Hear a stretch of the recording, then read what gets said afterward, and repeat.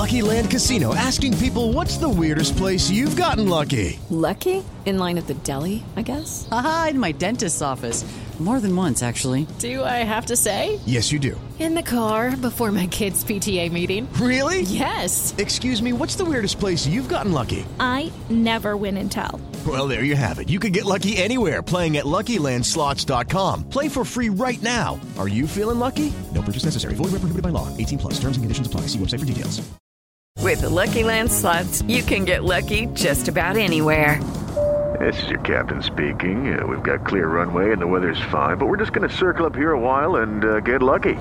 No, nothing like that. It's just these cash prizes add up quick. So I suggest you sit back, keep your tray table upright, and start getting lucky.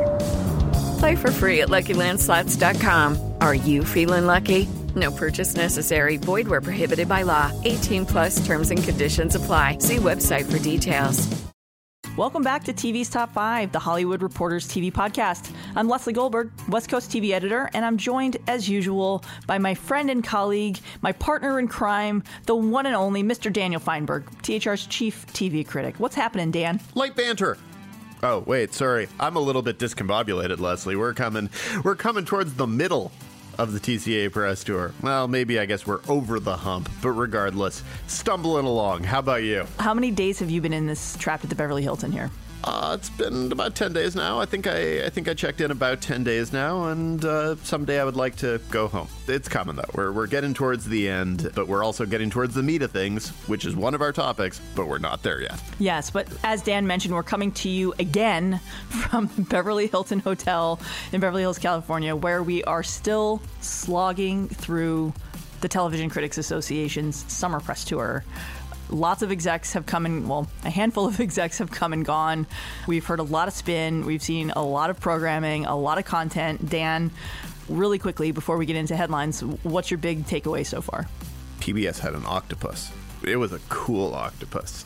And we were told that sometimes octopuses like to watch TV. Octopi? But no. See, if you'd gone to the panel, you would have had explained to you by an octopus expert that octopus has its roots in Greek, and that if you go and you pluralize it along the Greek lines, it should be octopuses, not octopi. I have no transition after that, Dan. So how about we just kick off this week in headlines? Jeff Daniels will star in Showtime series Rust, which was picked up straight to series and after it was abandoned by USA Network 2 years ago. Elsewhere, Amy Schumer is returning to TV and will create, star, and write in a comedy series for Hulu as part of a first look deal with the streamer, which has also renewed The Handmaid's Tale, surprise, surprise, for a fourth season. Over at Netflix, the stars of On My Block have all inked rich new deals for season 3 of the ensemble comedy. The streamer has also renewed YA comedy Trinkets for a second and final season with a new showrunner. And wrapping up the Netflix news in brief, 13 Reasons Why will officially end with season 4. So Netflix announced that season 3 would debut later in August, and that production will continue straight in to the fourth and final season, which will likely premiere in 2020. And yes, if you do the math, that is 52 reasons why. Over at FX, Kate Mara and Nick Robinson will star in limited series A Teacher, based on Hannah Fidel's 2013 feature film of the same name. FX has also ordered a star-studded individual episodic anthology comedy series from BJ Novak, and announced that, Dan, one of your favorite shows, critical darling Baskets, will end with its current fourth season. We must treasure the 4 seasons we got. Honestly, I'm amazed the show lasted 3, so 4 is a bonus. It's a good special show. People will get to discover it for years. I'm still a little sad. Yeah. Wrapping up headlines, David Milch and Deadwood are set for TCA honors this weekend at the 35th Annual Awards, overseen by my dear friend here, Mr. Feinberg. And looking forward to seeing how that goes. It should be a fun night, and I hope that Desus and Mero are in a funny, lively mood. I assume they will be.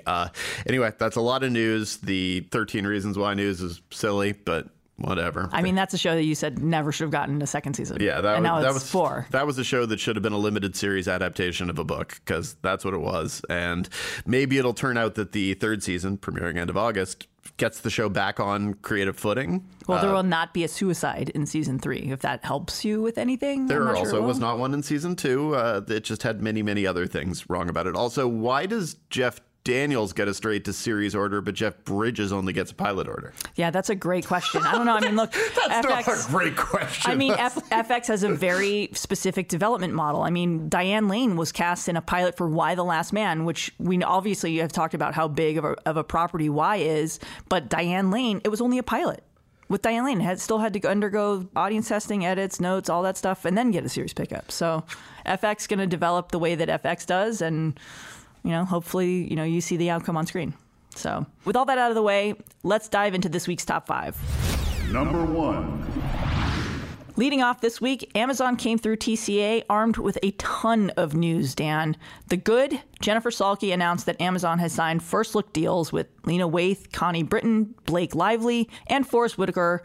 They also handed out early renewals for Carnival Row and Sci-Fi Rescue: The Expanse. Both of those were renewed ahead of their debut on the streamer. Ooh, can I read the bad news? Yes, the bad news, Dan. Excellent. The bad news is Amazon canceled, kind of pocket canceled or confirmed the cancellation of, or however you want to put it, 5 shows, basically saying that we will not get any more of the Fred Armisen, Maya Rudolph vehicle forever, of Matt Weiner's Rather Strange, The Romanoffs, Miles Teller's Too Old to Die Young, which many listeners aren't aware even existed, Tim Goodman's favorite drama, Patriot, and for whatever reason, the podcast adaptation lore continued to exist, but now doesn't will anymore. Cease to.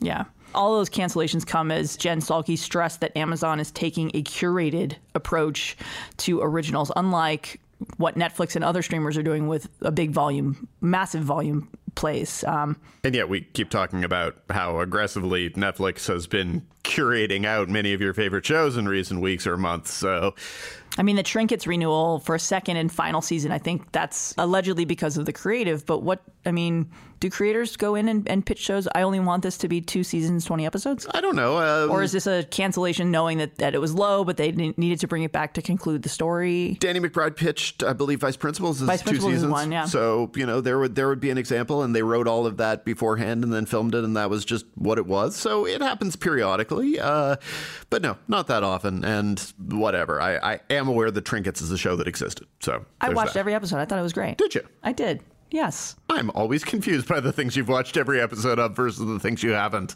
I thought it was cute. Watch Rami. Yes, Dan. I know, Dan. I'm a little busy with CCA right now, in case you haven't noticed. I haven't been to a Dodger game in weeks. But you missed the octopus. I did miss the octopus. I had things to do at the office. Well, let's get back on track for Amazon. The bigger thing that I've seen, at least my takeaway from that, is that Jen Salke's really starting to kind of make her mark on Amazon. We've seen her pick up a ton of shows and make a lot of these first look deals, some with actors, some with directors, some with showrunners.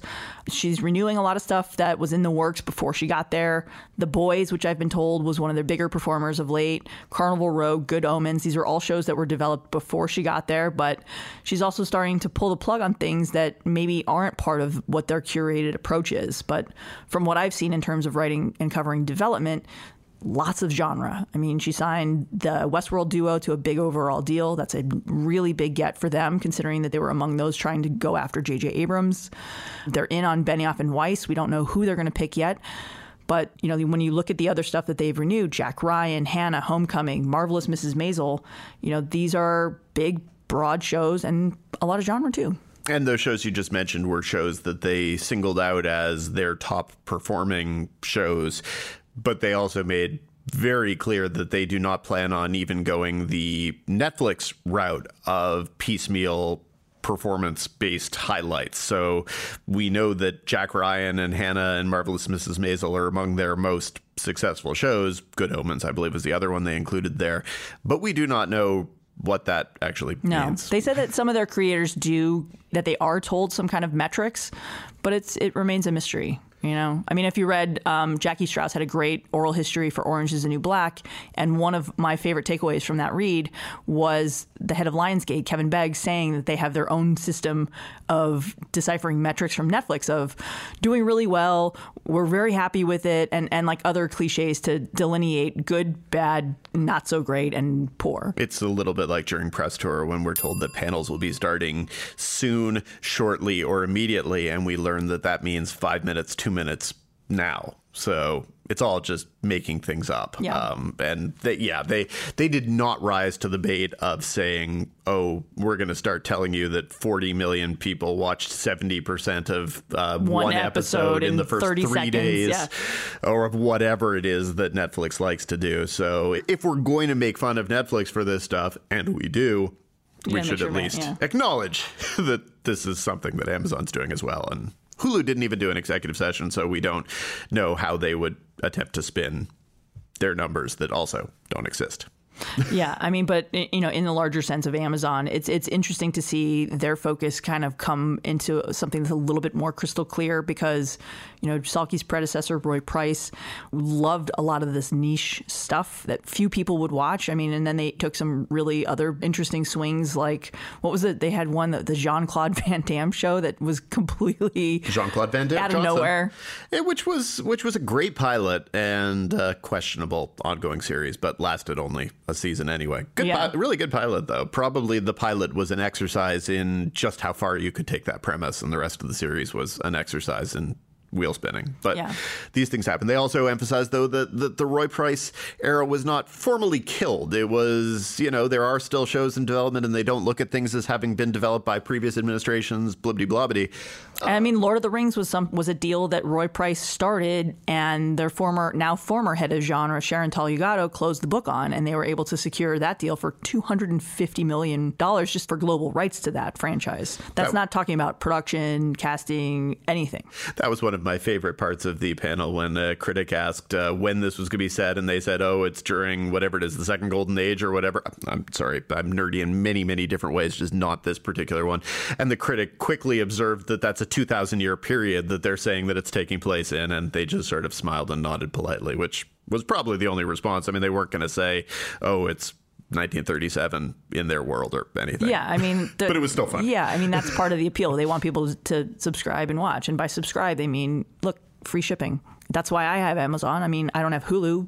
I mean, I have a Press account, but that's not something that I've paid for, that I would willingly pay for. I mean, if I wasn't in this industry, maybe I would, just because I absolutely loved Pen 15 so much. And yes, I know I need to watch... Oh, say it, Dan. Just say it. Hulu's penis. There we go. And I know I need to watch a lot of other content, but... Rami. Yes. But, like, you know, who doesn't have an Amazon account? The bigger interest, you know, as our colleague Tim Goodman frequently points out, Amazon's not going to lose subscribers because the original content is the cherry on top of the free shipping ice cream sundae. This is a terrible analogy. Please stop me, Dan. Okay, and Emmys should also expand to 10 nominees per category. Sorry, we're talking about our battle cries of our colleague Tim Goodman. Yes. So, okay, I stopped you there, but that doesn't mean I had a transition. No, Amazon had a lot of stuff to talk about. And again, they had a lot of stuff to cancel, a lot of stuff that people don't necessarily know even existed. You know, we mentioned Too Old to Die Young, and they specifically said that they basically tailored promotion of that to a more European audience. It was treated basically as much as we hate to say this, like a 10-hour European art house film, which frankly, it kind of was. So I think I just got TCA bingo for you saying that, Dan. That's what I'm here for. And you're sitting next to the TCA president, which was also a square on the TCA bingo. So, and you said that you haven't watched The Dodgers, which was on the TCA bingo. So anyway, we're covering a lot of ground here. So yeah, they you know, no one thought there were going to be more episodes of the Romanovs. I don't know if that even really counts as a as a cancellation. Forever didn't really require a second season. So, you know, it could have gotten one and that would have been fine. They're doing a lot of things, and there's a lot of out with the old and in with the new, and basically making way for Lord of the Rings, which exactly. Jen Salke said would begin production in 2020. 2020, which then means that there's no way we're getting it before 2021 or something. So that's a long time knowing that you have a service-defining property and that it's just a year and a half or 2 years or 3 years out on the horizon. So they're doing what they're doing. But they would totally take another season of Fleabag if Phoebe Waller-Bridge said she wanted to bring one to them. Yeah, but that's also part of the risk when you do this. I mean, look at how long HBO is taking and took originally with Game of Thrones. They reshot a big chunk of that pilot. They are taking their time with the spinoff and the prequel. It's not surprising that it's going to take some time for Lord of the Rings, but that feels like a good point for us to move on to our second topic of the week, Dan. Number 2.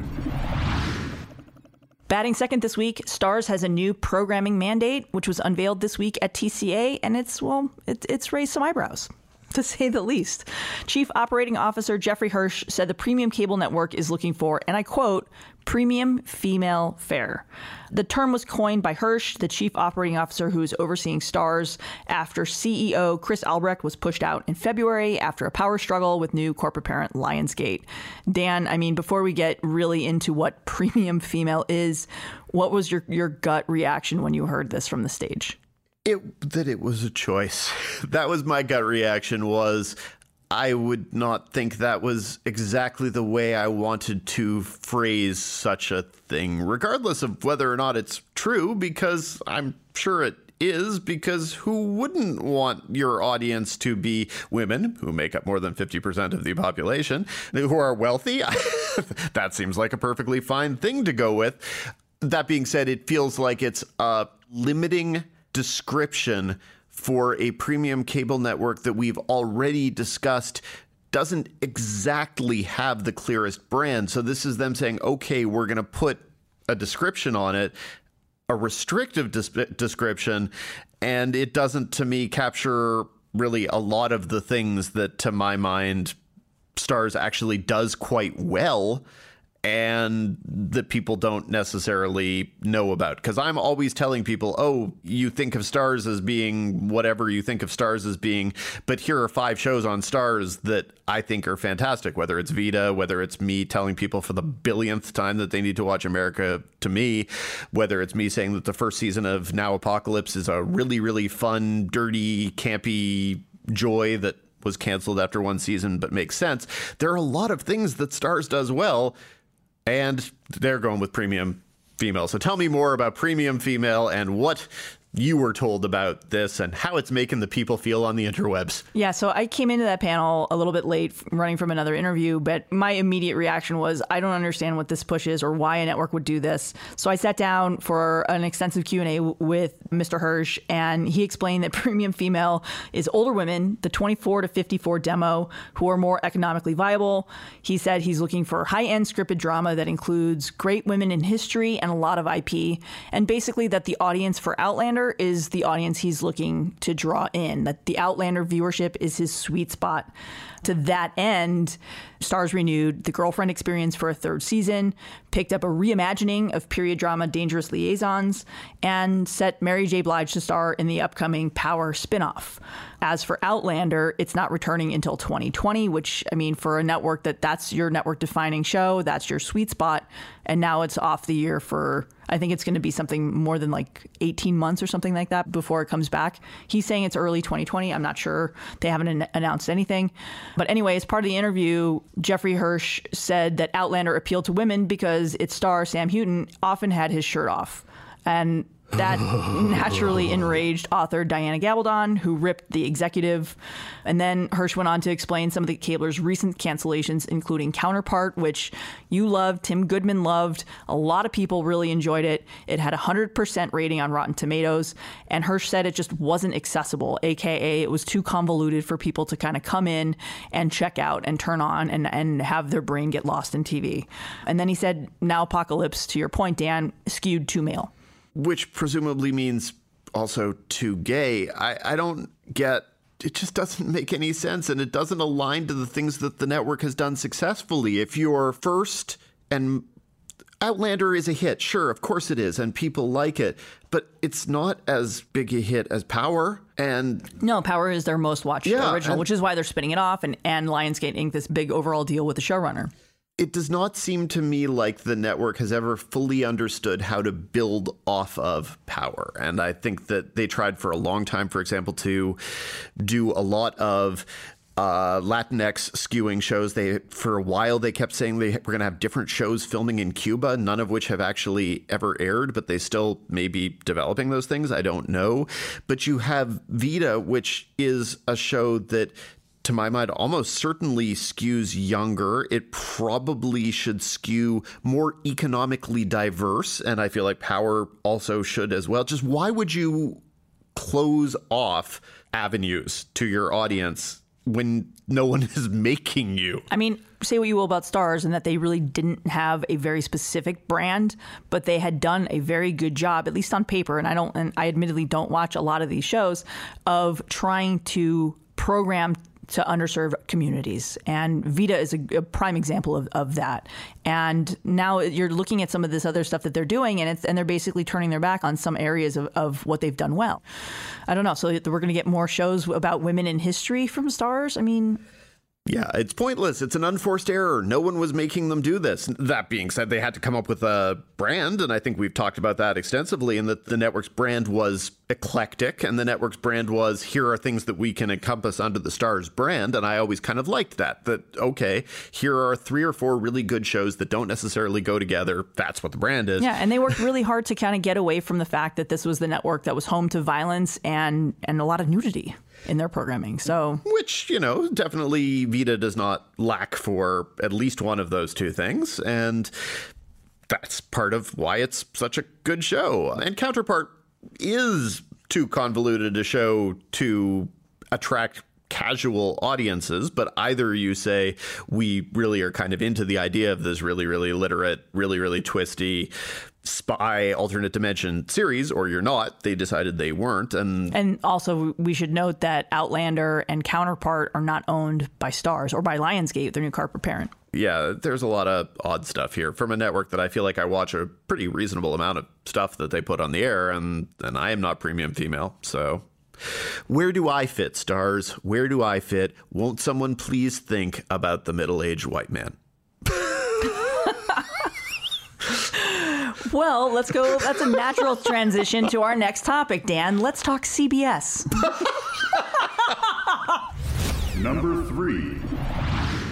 Up third this week, CBS executives kicked off the broadcast portion of TCA on Thursday. And as Dan mentioned at the top of the show, we're at the halfway point, which, I mean, it's exhausting to even think that we're at the halfway point. Up first was CBS. They came armed with a renewal for ratings underperformer Love Island and statistics to tout its inclusion strides behind the camera. Kelly Call and his top lieutenant, Tom Sherman, instead wound up using their 30 minutes or so before the press to defend CBS's decision to renew Bull, a topic we spoke about extensively in May around the upfronts. And they also addressed a lot of the representation issues, and by issues, I mean problems, on its unscripted hits like Big Brother and Survivor. Dan, that session got a little heated. What was your big takeaway from that? It got a little heated, and I think that it got heated in a way that wasn't an invalid way for it to get heated, because I think that CBS wanted to tout a lot of improvements that they've made. And I think that there is no question that they have attempted to make those improvements. And you see it on screen in some of their new fall shows, including Evil, The Unicorn, Carol's Second Act, and Bob Hart's Abishola. And so they talked about how 53% of their writers were women and people of color, and that 50% of their directors would ultimately be. And that's great. That's fantastic. And that is a thing that should be praised. At the same time, when you're making progress, it means that people are going to point at the ways that the progress is being made more slowly. And I don't think there's any question that there are problems in the edit or in the casting or whatever with shows like Big Brother and Survivor. This season of Big Brother, which I found unwatchable because it was boring and poorly cast, it was so strange because people who were watching the live feeds kept talking about all of these racist conversations and characterizations that then weren't being put into the episodes at all. And if you're going to allow people to have access to those live feeds, which is a principal part of how Big Brother operates, there are people out there who know that the show is being actively whitewashed. It's not a good look, and it's a thing you have to be prepared to engage. It's a thing you have to be prepared to engage when Survivor contestants are coming off of the show and saying, yeah, that edit was not in any way reflective. It was making me look like a specific, vaguely racist trope that has nothing to do with anything I did out there. It's not a good look. So they were being grilled about a thing that to me is valid and a thing that does not take away from the progress they've made at the same time.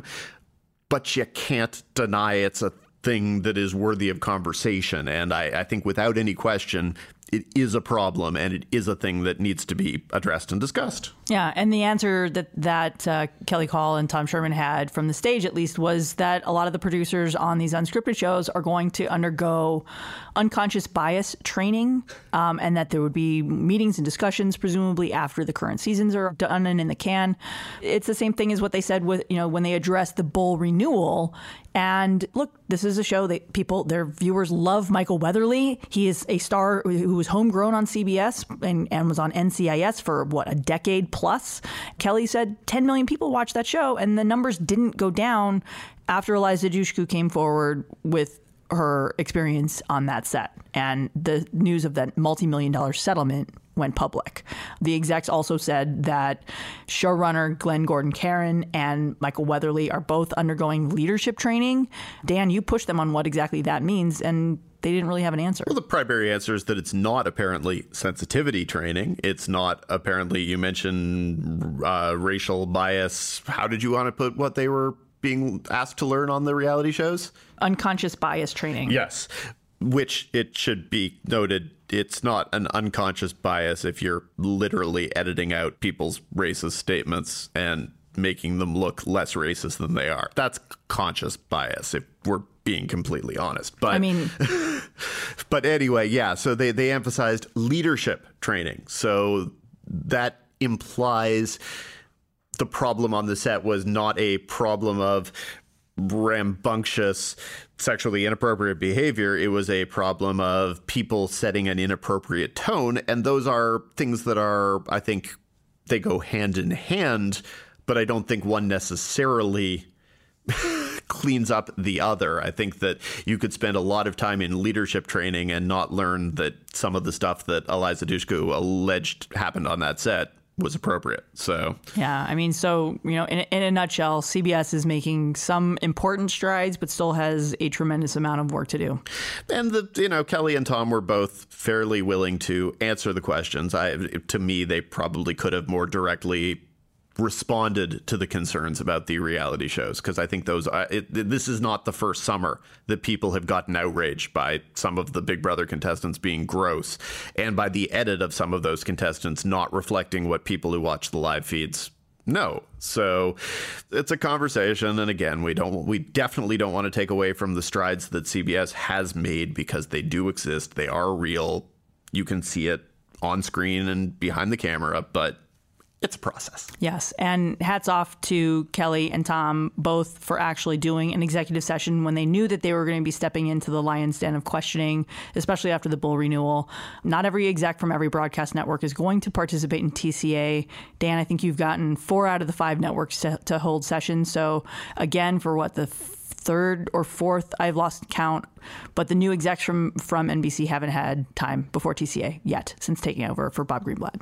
That takes us to our 4th segment of the week. We're very excited here at TV's Top 5 to introduce a new segment, Showrunner Spotlight.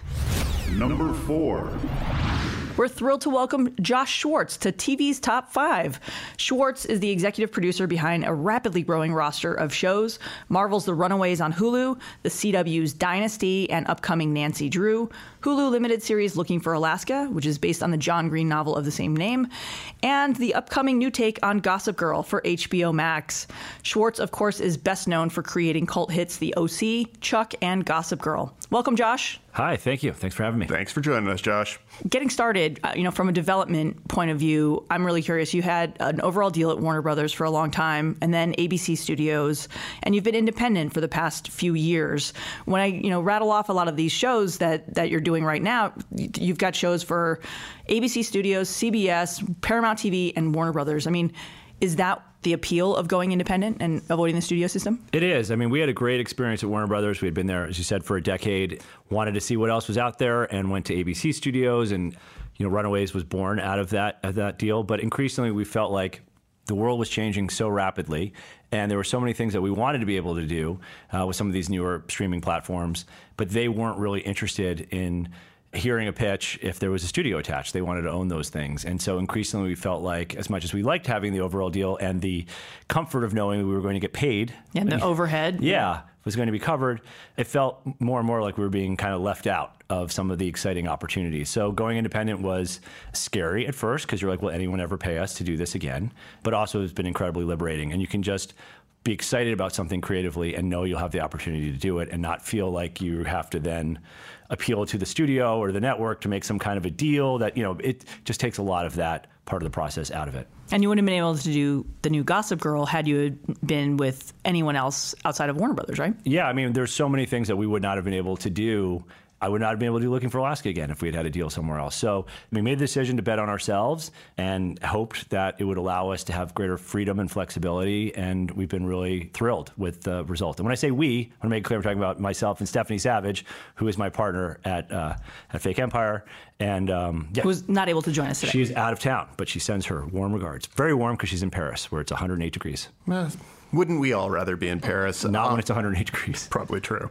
Well, I mean, a lot of people, once they go on to one of the streaming services and they discover the advantages of doing only 10 or 13 episodes, or in the case of Looking for Alaska, 8, they're like, okay, I'm done with 22. You're kind of keeping your feet in both worlds. Are you really feeling kind of platform agnostic still? You're not choosing to run away from the network model? I love that term, platform agnostic. Yeah, I mean, having done 27 episodes for our first season of The OC, we did 25. In season 3, we did 25 of Gossip Girl. I mean, and now all of that, not to interrupt, but all that is unheard of now. I mean, no broadcast show does Nor that much. Should they, really. Especially in a first season. That's a long, long year. I mean, luckily when we did the 27, I didn't know any better and I was young, so I had the stamina for it. But, creatively, being able to do less episodes obviously has a lot of upside. I think one of the other great liberating things working in the streaming is if you have an episode that feels like it should be 48 minutes, it can be 48 minutes. If you feel like it should be 52 minutes, it can be 52 minutes. I have a personal issue with anything that goes over an hour.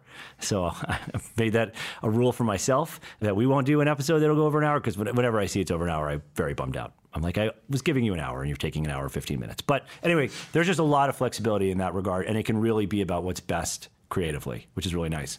On the shows that we do for broadcast, those aren't shows that we're running because I just don't know that I have it in me to run a show that does that many episodes again. It's a young person's game. I feel the same way about the hour running time, and now we have you on the record on that one, and I'm sure you will flame me when I breach that rule. Yes. Just try to avoid it. I'll do my best. You said that today on the panel for Looking for Alaska that obviously that originally started out as a feature, and can you talk a little bit about the bumps that brought it to Hulu and what the advantages are now? I mean, obviously the running time is the big one. You have 8 episodes or 8 hours to tell a story that you would normally tell in under 2. Mm-hmm. But what are the other big advantages? Yeah, I mean, just to go back, I was sent the book for Looking for Alaska. It was an unpublished manuscript by a then unknown unpublished author named John Green, and fell in love with it. And it just spoke to me on a very personal level. Even though it was inspired by John's own high school experiences, I felt like they were my own. And just the voice that he wrote in, and I just related to Miles as a character, and it had an Alaska in my life. There was just on so many levels, I just felt such a strong affinity for it. Set it up at Paramount as a feature film and wrote a draft, and John was really happy with it, and it made it on the blacklist, and I felt really good about it, and couldn't get it made. And it was probably a really tough movie to make as a studio film, looking back on it. And kept doing different drafts, and the drafts were really just that different for, whoever the new studio regime would come in, and I would do a different pass. It just kept taking it further and further from the book. And eventually, actually when Gossip Girl and Chuck both went, was like I no longer really available to keep rewriting this movie for no reason and probably making it worse and inevitably, it's not going to get made. So I had stepped off of it. And then Fault in Our Stars happened, and John became a household name and a publishing phenomenon. And we kept appealing to the studio going, if you look on the YA New York Times bestseller list, number 1 is Fault in Our Stars, and number 2 is Looking for Alaska. And Looking for Alaska at that time had been out, 5 or 6 or 7 years and was still continuing to resonate and find an audience. And couldn't get them to pay attention. So eventually they decided to go make the movie, and then they were going to make it without me, which was devastating. And there's a lot of things that don't come together that you have to learn to let go of. It's part of being in the business. But I couldn't let go. It was very hard. And anytime I would hear someone talking about the new version of the movie, it was like hearing about the person you were madly in love with who was going to get, married and move in next to you and taunt you every day of your life with how happy they were. So when I heard that the movie fell apart, very late in the game, I knew that John was pretty burned out on the feature film road for Looking for Alaska, but started to think about, this idea of a limited series was not something that had existed a couple of years prior as a real viable option, for telling the story.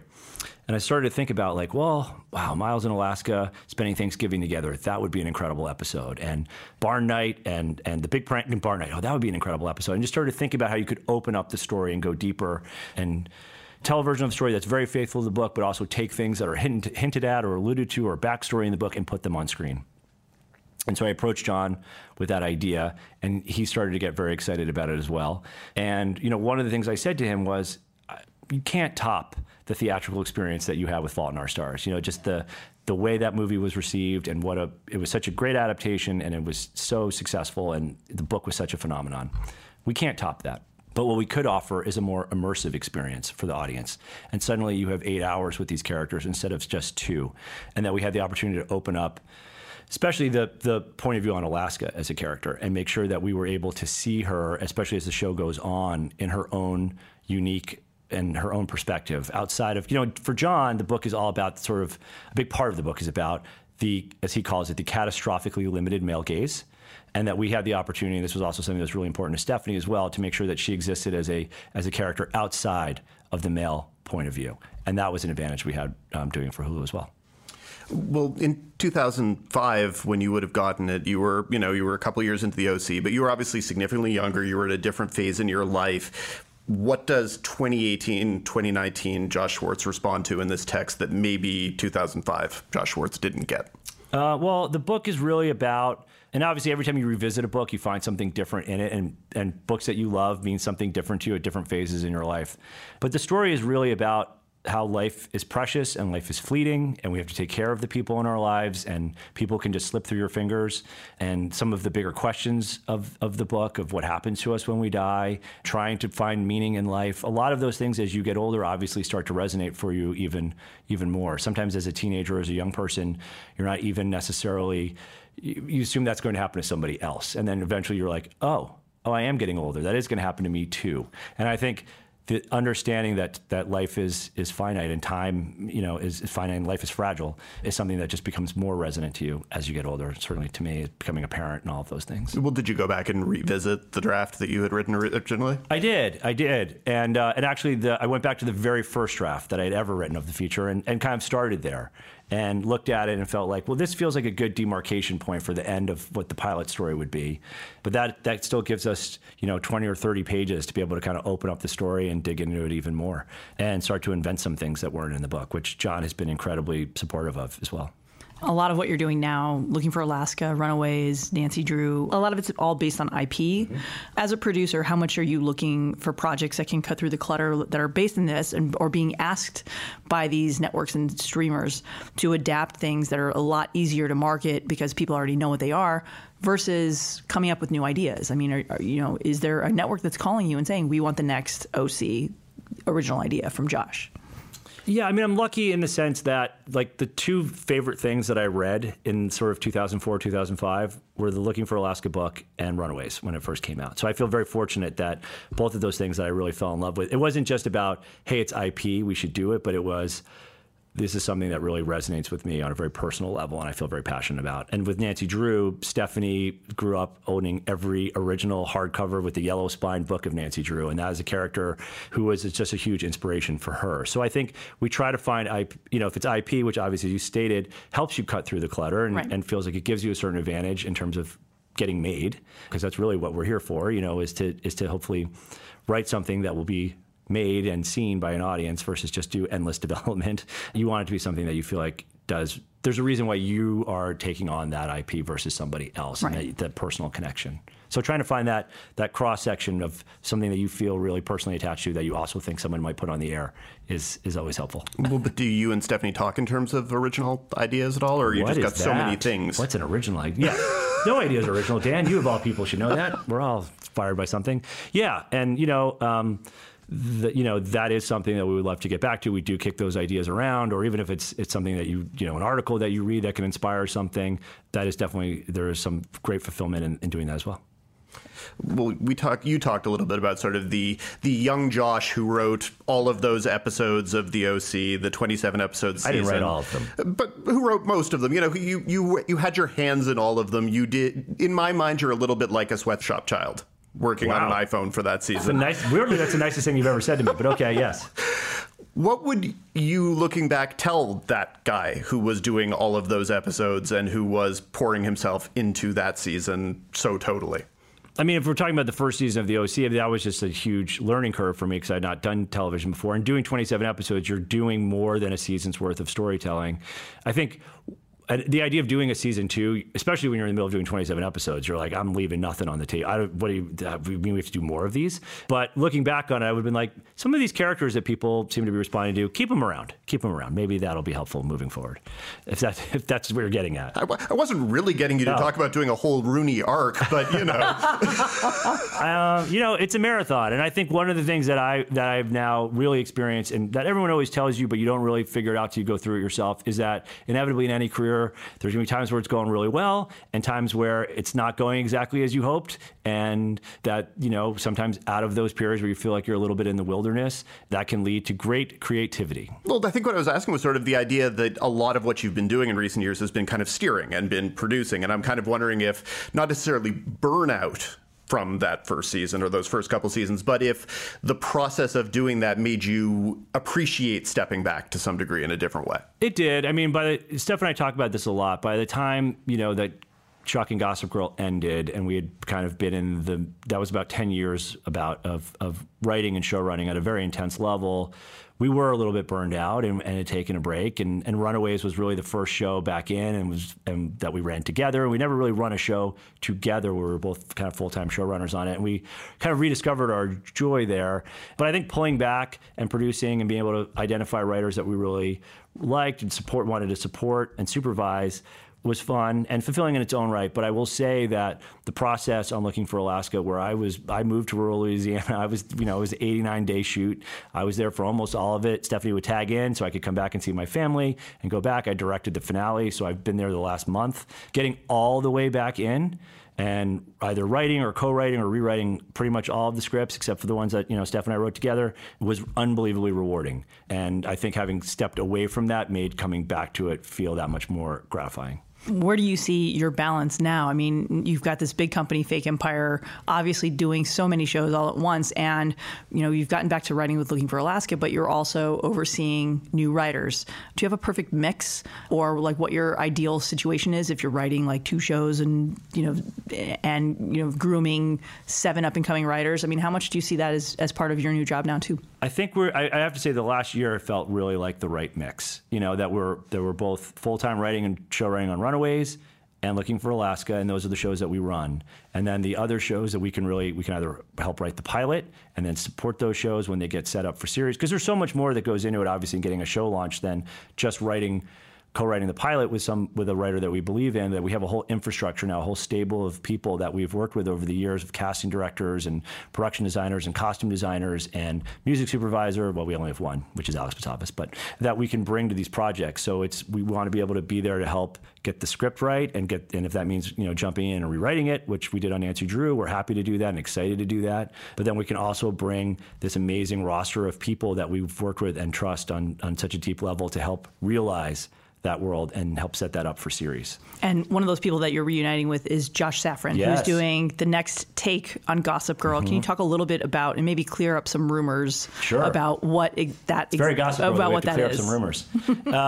Well, I think part of it is just the limits of our English language. I mean, my understanding of reboot means you're telling a story with the same characters played by different actors. That's what I always understood a reboot to be. And that's not what this is.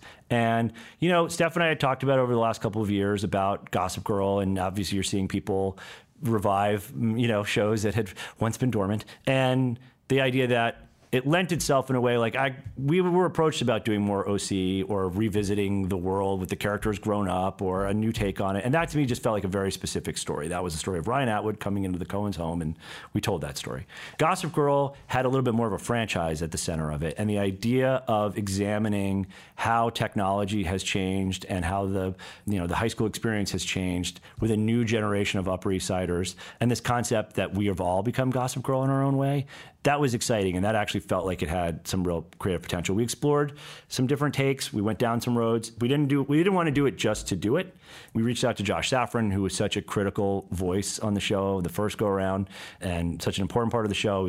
Ended up becoming executive producer with me and Steph on the show, and he had this really great take that all of a sudden felt so rich and so smart and so of the moment that we felt like, oh, this is the time, and this is obviously the person to do it with who we already knew could write the show so well. Yeah. In a larger sense, what do you think as a TV fan and as someone now who is rebooting, reviving, updating, continuing one of your former shows, what do you think of TV's reboot craze?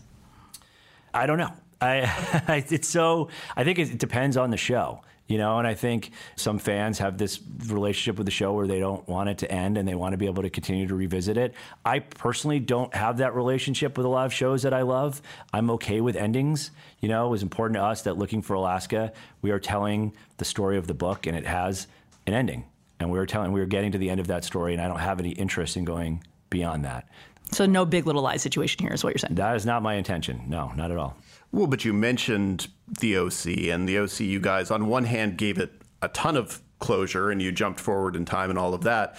But you also, without necessarily planning on it, set yourself up for exactly what the continuation of the reboot would be. Ryan takes on becomes the Sandy Cohen himself, takes on a little child of his own and whatever. Yeah. How desperate would you have to be to go down that road? Or do you actually every once in a while think, okay, I would like to revisit these characters? And how often does your phone ring with networks, and Fox in particular, which is rebooting 90210 in a different way? How many? Like I said, there was a conversation about it. There was a conversation about doing the OC a couple years ago, and I feel like the cast was ready when that show ended. I'm not sure how hungry they are to come. They would be to revisit it. And again, I feel like that was a story that we told, and it was, and I'm proud of the show. At the time when it ended, I felt like, oh, if I'd only done this differently or that differently, and it could have, but in the ensuing, that's just my nature, but also, the narrative, I guess, when the show ended. But in the ensuing years, the amount of people who still want to talk about the show, who are still excited to talk about the show, who still watch the show, it's really wonderful. And I've kind of made my peace with it, and I'm proud of that. And I feel like the show has its legacy, and I don't really want to mess with it. A little bit like the hour running time. We have that now on the record. You do. And we'll see how long it takes. Yeah. Well, just to piggyback off of that, what do you think? What would you think if another writer came in and said, I have a new idea for an update of the OC? Would you bless that? I'll say never because I don't want to put myself on the record. But again, it's just not something, we felt like Gossip Girl, there was a way you could come back to that and tell a different story, but in the same spirit, in the same tone as the original. We always talked about after Chuck ended, Zach really wanted to do the Chuck movie. So there are conversations, I guess, but if it feels like it's the right story. But I don't know. For me right now, that's not on the table. Now, as we're looking forward to Looking for Alaska coming out, how much are you sort of bracing yourself for the reaction from what is a very passionate fan base, and simultaneously, how much are you bracing yourself for the inevitable reaction from certain quote-unquote advocacy groups for things like teen smoking, treatment of hypothetical mental illness, et cetera, sort of those two very different versions of criticism? So I feel like there's nobody who loves this book more than I do. I feel like if you're a passionate fan of the book, get in line, and that line starts behind me. So inevitably, I'm sure somewhere along the way, there's some line in the book that is somebody's favorite line that I left out, and I apologize in advance for that. But we worked really hard to make sure that the things that people really loved about the book would be there on screen. And obviously, John is also very protective of that. And no one has a closer relationship with his fans and readers than John does. I mean, he is, he's taken this year sabbatical from social media, which I hope he ends before the show premieres, because it'd be nice to have him have his social media presence publicizing the show. But I respect his sabbatical. I would like to take one of my own one day. But we really tried to honor the spirit of the book. And I think it is really faithful to the spirit and the tone and what he was after in that book. And the ways that it changed were ways that it was changed in conversations with him. And then hopefully it feels like an evolution, as he's evolved, or there's things about the book that he wished he could have a do-over, on. We really wanted to honor and respect and help manifest that as well. So on that regard, I'm very hopeful that readers of the book will feel like we have done justice to the source material. And I can tell you, I've never been on a project where everybody on the set, the grips, the camera department, hair and makeup, had all read the book and loved it, and everybody was there for the right reasons. I mean, everybody was there because they really valued the book. In terms of some of the advocacy groups, teen smoking is such a huge part of the book, it felt impossible to imagine doing the story without it. There was many conversations about that. There will be PSAs about teen smoking. The show is TVMA, which was a decision that was the only way we were going to be allowed to do the smoking, was to make it TVMA. And so that was something that we felt like we had to do for creative purposes. In regards to mental health issues or what have you, this is not a story about suicide. It's not a story about undiagnosed mental health.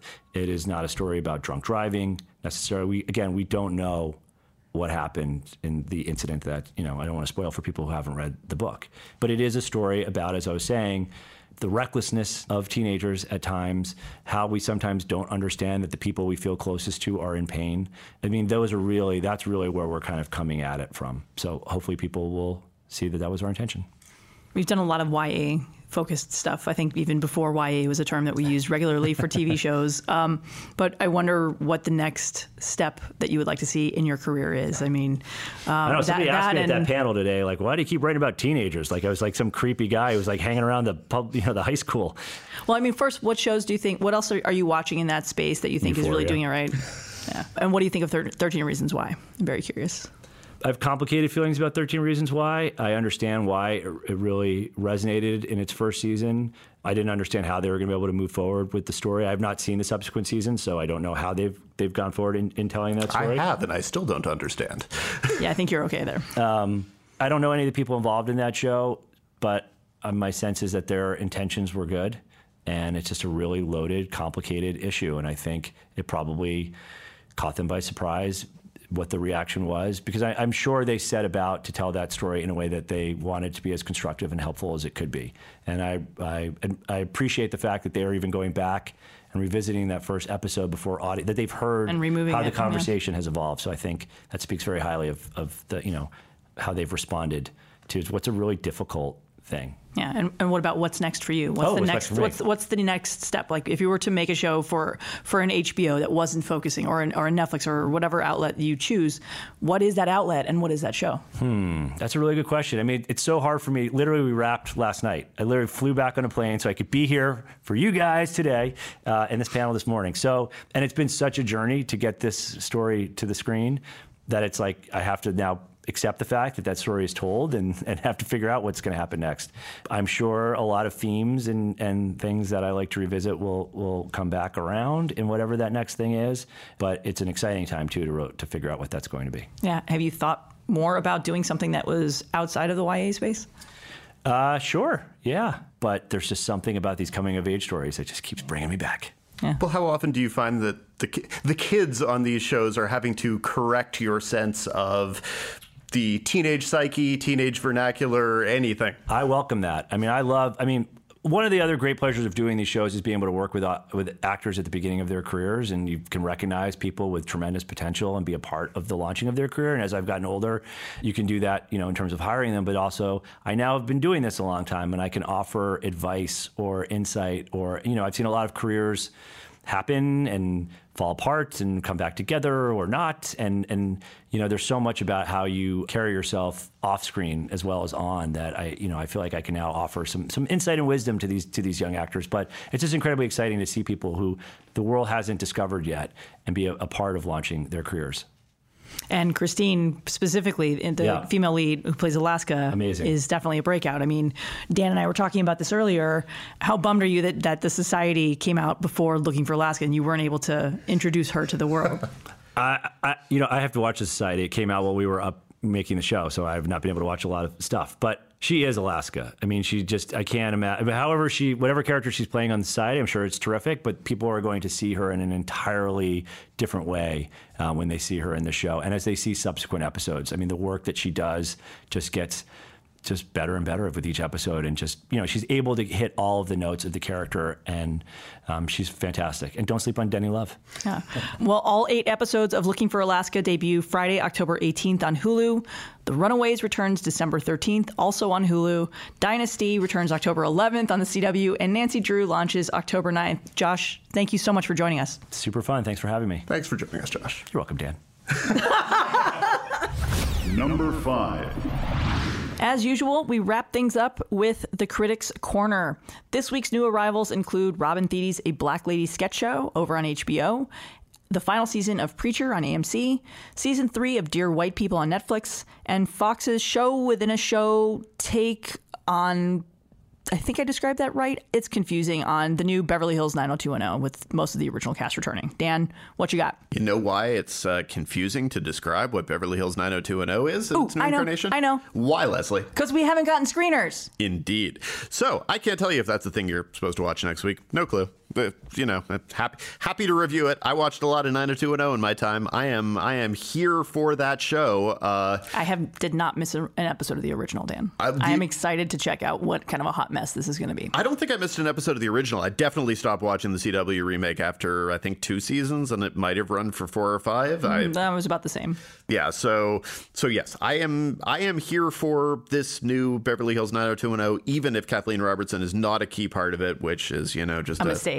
A total mistake. We are on record for that. But yes, so I don't have a clue if that's the thing you're supposed to watch, but it is coming out in the next week, so that's a thing. And they will be at TCA at some point in the near future. I hope that we get a couple seconds to watch before then, because otherwise that will be frustrating. You totally didn't mention the CW's latest summer transplant, Bulletproof. It's a show, trust me. I've watched 3 episodes. You're giving me the deadest-eyed look I've ever seen, like you've never even heard of this thing.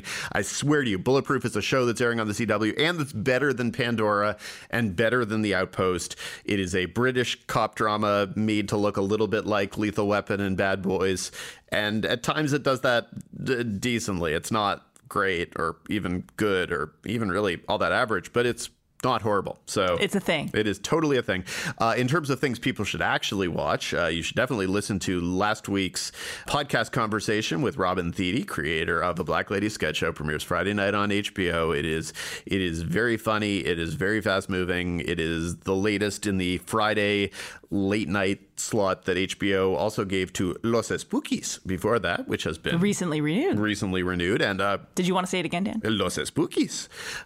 Los Spookies is terrific. And Black Lady sketch show is also very good. Also premiering this week is Dear White People, the 3rd season. I found the 3rd season a smidge disappointing, and I feel bad about that because in the balance, I would still tell people this is a show that they should watch, and that the first 2 seasons in particular are very good and then legitimately great. The 3rd season is good. And so if you don't know how good it was before and what the trajectory was before, you'd go, it's a good show. But I was still disappointed, but I will recover from my disappointment because it is still a smart, clever show that people should check out. So that's a bunch of stuff, and maybe you're supposed to check out 90210 next week. I have no clue. Yeah, well, that feels like a good place for us to wrap things up. We'll be back next week with more highlights and guests from TCA. Thank you for listening to TV's Top 5, the Hollywood Reporters TV podcast. If you like us, you should subscribe on whatever your favorite podcasting platform happens to be. If you really like us, you should probably rate us. Positively, I mean. And if you really, really like us, reviews are always nice. Come say hi to us on Twitter. We're always happy to chatter with listeners. And if you have questions for upcoming hypothetical mailbags, because press tour isn't going to last forever and there's bound to be a slow week or 2, you can email us at TV's Top 5, that's the number 5, at thr.com. That's a lot of information. Until next week, Leslie. Until next week, Mr. TCA President.